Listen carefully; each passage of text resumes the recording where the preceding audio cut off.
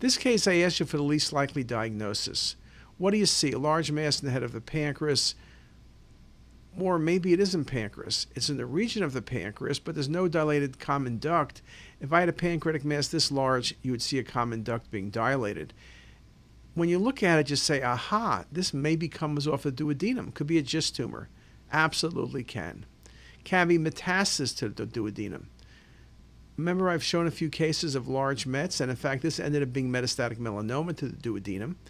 I guess it could be an adenocarcinoma, though that's pretty unlikely because you would see ductal obstruction, but less likely would be a neuroendocrine tumor. They can be this large, but they're vascular, they're not hypodense. This was, by the way, as I mentioned, metastatic melanoma, just a really good example. Again, the key findings: lack of obstruction. Often when you have metastatic disease like melanoma, the lesions grow exophytic, and so even though they're super large, they're not really causing bowel obstruction like you would expect.